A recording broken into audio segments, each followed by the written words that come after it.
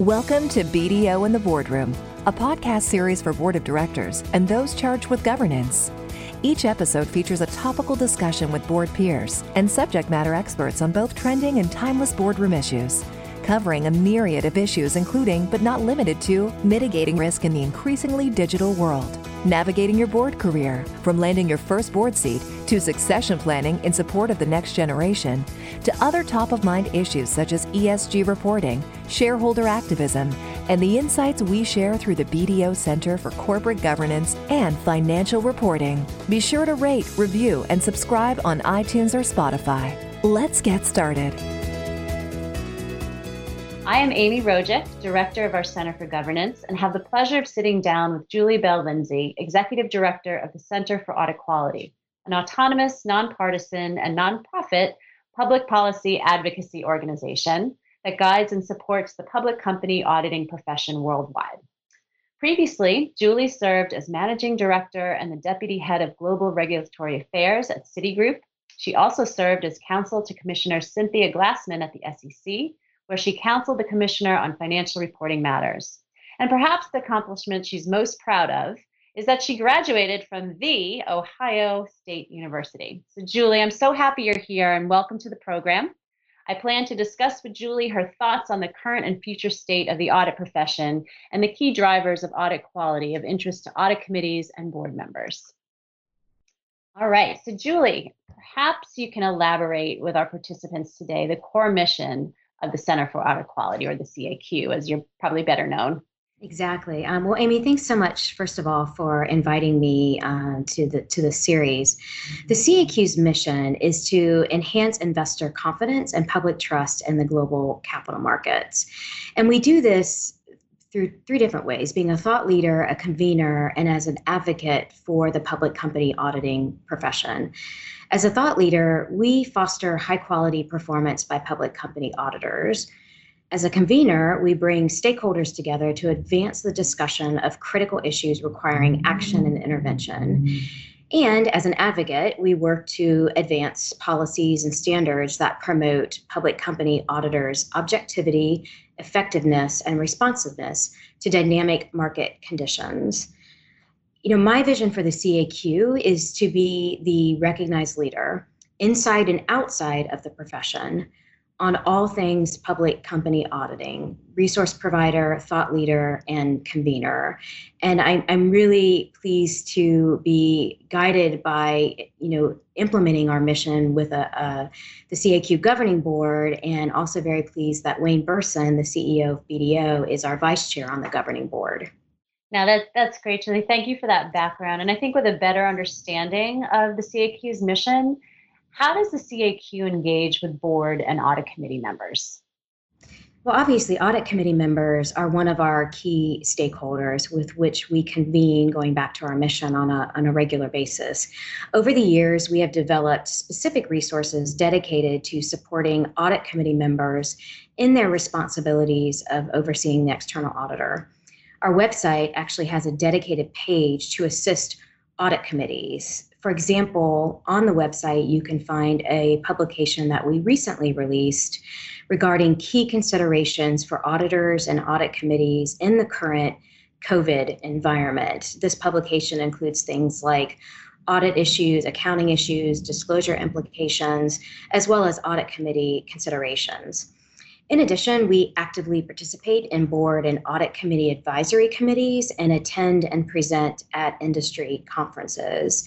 We're continuously considering new strategies to engage with board and audit committee members. And, on that vein, we're actually in the process of establishing what we're calling an audit committee steering committee to really further advise us on the resources and engagement with audit committee members. And so stay tuned. There's going to be more to come in this area. Now, I think that's a fantastic idea. And as a kind of a proponent of education for audit committees, I often refer to the Center for Audit Quality's guidance and publications. And I think you guys do a tremendous job in that vein. So thank you for that. So I've had the pleasure of representing BDO and working together with yourself and your team for a few years now as part of the CAQ's Advisory Council, where we focus on audit quality and significant matters that impact audits of financial statements for our public company clients. So what would you say are some of the more significant drivers to audit quality? It's a great question. And I would say there's probably 4 different areas that I think are the most significant drivers of audit quality. First, really understanding and successfully implementing new auditing standards is key. We accomplish this through, among many other things, a proactive dialogue with standard setters, regulators, and the audit profession. A perfect example of this is everybody's familiar with the new auditing standard relating to critical auditing matters, or CAMs. The CAQ, we work with the profession on a substantial number of dry runs where companies work with the audit committee members and their auditor, company management, and implementation of the CAM standard. We also took the results of those dry runs and coordinated with the PCAOB, taking questions back from the profession and providing feedback to the PCAOB on how the implementation of that standard was going. And of course, while the PCAOB did extensive audit committee outreach as part of implementation of CAMs, the profession did work with company management through the auditors as well as the audit committee members as part of the process as well. A second driver of audit quality, and one that continues to evolve, is a firm system of quality controls.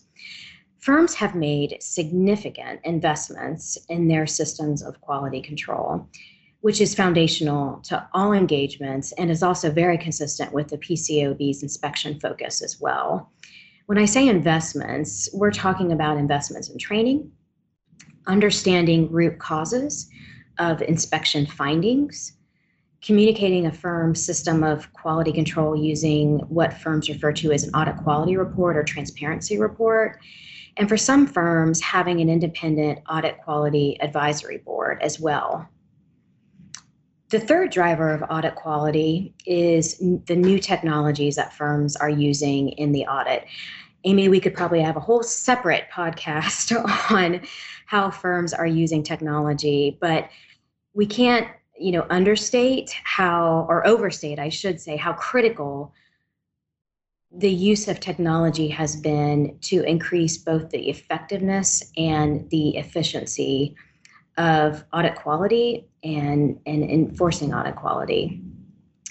The fourth driver I would talk about is really a best practice that we see as tried and true in audit quality is communication.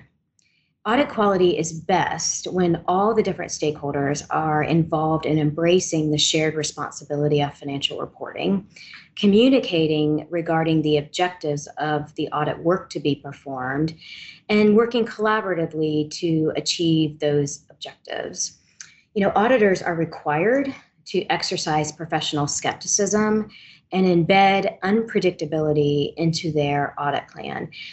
But it's important to note this doesn't prohibit collaboration. And audit committees can be key influencers of audit quality by frequently communicating with the external auditors, setting a very strong tone at the top, and disclosing in their audit committee reports within the company's proxy statement how they are fulfilling these responsibilities. Right, Jillian, I know on that last note, the CAQ has done kind of a long-standing analysis of how voluntary audit committee reporting continues to evolve. And I think your point is well taken there. I think, with the demand and the expectation by all stakeholders for more transparency in the audit process, I think both, from the auditor side of the house, where we're releasing as firms our voluntary, audit quality reports, and then on the audit committee side, where they're actually going forward and producing more voluntary disclosure in their own proxy communications. I think that's really important and shed some further light, I think, to the whole mystery of the audit process, if you will. And that's a great point, Amy. We do the what you're referring to as the audit committee barometer. Yeah. And we do that once a year. We're actually gearing up to do it again, and we will usually publish that in the fall. So I really encourage audit committee members to check that out. It provides a kind of a good benchmark about what we're seeing, and could be very educational for a lot of your listeners. Yeah, and I do love your report because it does cover companies of all sizes. And I think that's an Exactly. important distinction from maybe some similar things that others do in the market. But it really gives a good snapshot in terms of how this is evolving and, which companies are really making the most difference. And I also like the fact that you do highlight some of the better disclosures that are out there. So I think that's really informative for audit committees to be looking at. So that's audit committees. How would you say that the CAQ is engaging more broadly with stakeholders such as investors? Sure. One of my top priorities since joining the CAQ has been to enhance our communications and stakeholder engagement efforts. Obviously, communications and stakeholder engagement are key components of how we're going to achieve our organizational goals and fulfill our mission. Getting back to that, being a thought leader, a convener, and an advocate, we need everyone. And so engagement and communications is critical for that. Even with the challenges that have presented themselves with COVID, and I know companies, audit committees, boards, they're all going through it. But even with those challenges, which have made it impossible to host in-person events, we're certainly participating in virtual events. We're engaging with stakeholders through digital channels, and we're driving media coverage in publications read by all those within the financial reporting chain, all the different stakeholders. We even just launched a new webisode, we're calling it, series on auditing during COVID. And Amy, we were pleased to host you on it for a discussion on audit committee considerations. So thank you for participating in that series for us. Oh, well, I was more than pleased to do that, and I applaud what you're doing. I think the varying channels is something that's really important because everybody learns, everyone gathers information in different ways, and it's really been I think a nice surprise that's come out of this. If anything could be nice out of this whole thing is that I think people do feel more connected. I think the embracing of technology to enable that has been, very widespread, and we're having, very good, I guess, luck, if you say, with doing that with our own kind of outreach to our clients, to our contacts, and within the profession. So I foresee that continuing for a very long time, and that's not to say it's going to ever take the place of being in person and actually getting to see, hear, and touch people again. But I think it's nice to know that I don't think we're losing that connectivity. So Absolutely. so the CAQ puts out a significant amount of high quality thought leadership, as we've been talking about, in education and with contributions from the profession. Would you speak to some of the more significant topical areas that you and your staff are currently focused on? Sure. Well, one of them was not one of the significant areas we were focused on at the start of the year, but quickly became a significant area, and that is supporting the auditing profession and other stakeholders navigating through COVID, as we just discussed. We've issued several publications and released webisodes, as I alluded to, that are narrow in focus on topics that we think are relevant.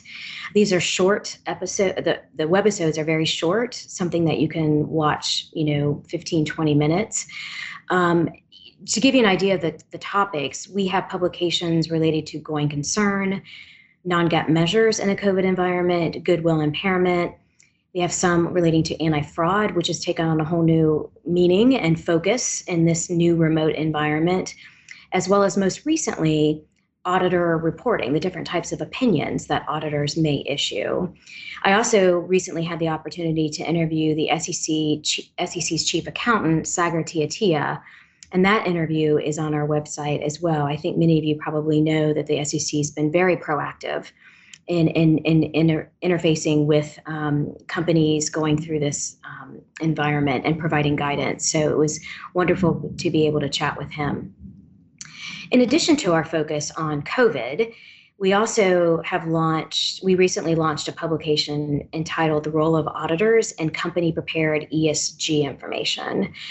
While this new publication is focused on ESG, it's part of a series that we've developed or are developing to help stakeholders understand the role of auditors, currently and the roles they could have in various types of company prepared and publicly disclosed information. I mean, Amy, you and I have talked about this before. There's just so much information that companies are disclosing outside of the historical financial statements, information that investors and other stakeholders are looking to and relying on. We believe that, like the audits of financial statements and internal control over financial reporting, third-party assurance from a public company audit firm can certainly enhance the reliability of this company prepared information. So that's another area that we're very much focused on. And then finally, another topic I wanted to raise is talent. The CAQ has been focused on various different talent initiatives for quite some time, both from an awareness of the profession and what auditors actually do. It's not green eye shades sitting in a room by yourself, but also where a career in auditing can take you. And one exciting thing that we did over the past year, and it actually was released on June 6th, was we worked with a company called Road Trip Nation, which they do various different documentaries spotlighting different professions for kids to answer that question that we've all grappled with: what do I want to do with my life? And Road Trip Nation approached us about focusing on the accounting and the auditing profession. And the documentary was released, like I said, on June 6th. It's called Making It Balance. And it focuses on 3 young, I call them kids, but adults, as they literally take a road trip. They went from Austin to Boston, interviewing leaders in the accounting and auditing profession. These are leaders not only that are still within the profession, but also those that have taken their career in audit and gone on to other and different things. It's, I think, a really good way for anyone to learn about what a great career the accounting and the auditing profession is and the path that you can take. And you can certainly find out more about this Making It Balanced documentary and everything about Road Trip Nation and the CAQ's partnership with them on our website. Now that's excellent. And it's funny, I've been working with the CAQ for a fairly significant amount of time now, and it doesn't stop astounding me how much your team actually is accomplishing in all the areas that you're touching on, all the important things that relate to the auditing profession, relate to the public company environment, the regulatory environment. I think it's just it's amazing what you guys have accomplished in a relatively short lifespan of the Center for Audit Quality. So my final question for you today is how do you see the audit profession evolving with respect to emerging areas of risk and transparency that we've kind of been touching on as we've gone today?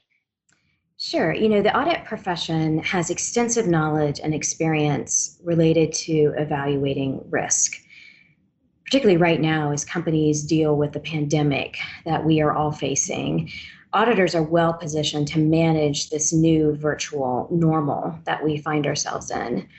In addition, auditors and audit committees are gatekeepers to protect investors and help ensure that companies are providing high quality information to investors and other stakeholders. For example, the SEC has stated they have consistently not objected to well-reasoned judgments that entities have made.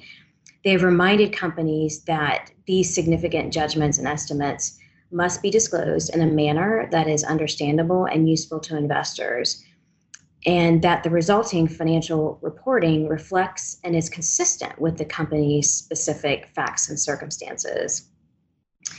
And, as I mentioned earlier, I view the future of audit as going beyond the traditional financial statements that we're all used to. Obviously, those are not going away. But given the skill set and the competencies of auditors, they are uniquely positioned to help investors by providing confidence in other types of financial reporting relating to, other types of reporting that companies are doing, whether it's ESG, non-GAAP measures, or cyber and other enterprise risk management. As it relates to transparency, the auditing profession is committed to providing transparency. I mentioned earlier, and you also touched on firms' audit quality reports. I can't stress enough how valuable those are for audit committee members, for investors, and other stakeholders. There is a wealth of information in these reports. reports. And I really encourage people to check those out. Also, another area where auditors have embraced transparency is the profession has fully embraced the implementation of CAMs, as we also discussed, and providing additional transparency about what they're thinking about as they go through the audit. So those are just a couple of areas that I see the profession evolving. But there's many others we could talk about as well, whether it's technology and similar issues. But it's really a dynamic profession, and it's a dynamic time to be part of the profession. I couldn't agree with you more. And I really appreciate all of your comments and the work that you and your team are doing at the CAQ, and hope to continue to get to work with you in the future, and look forward to our next meeting. So thank you very much for your time today, and hope you stay well and safe and healthy. And until next time. Thank you, Amy. Thanks so much. Thanks, Julie. Thank you for listening to BDO in the Boardroom. Past episodes and related insights are available at bdo.com/BDO Boardroom. Or you can go to iTunes or Spotify to rate, review, and subscribe. The views expressed by our guests do not necessarily reflect the views of BDO. For more information on the BDO Center for Corporate Governance and Financial Reporting and the resources we provide, visit bdo.com/BDO Knows Governance.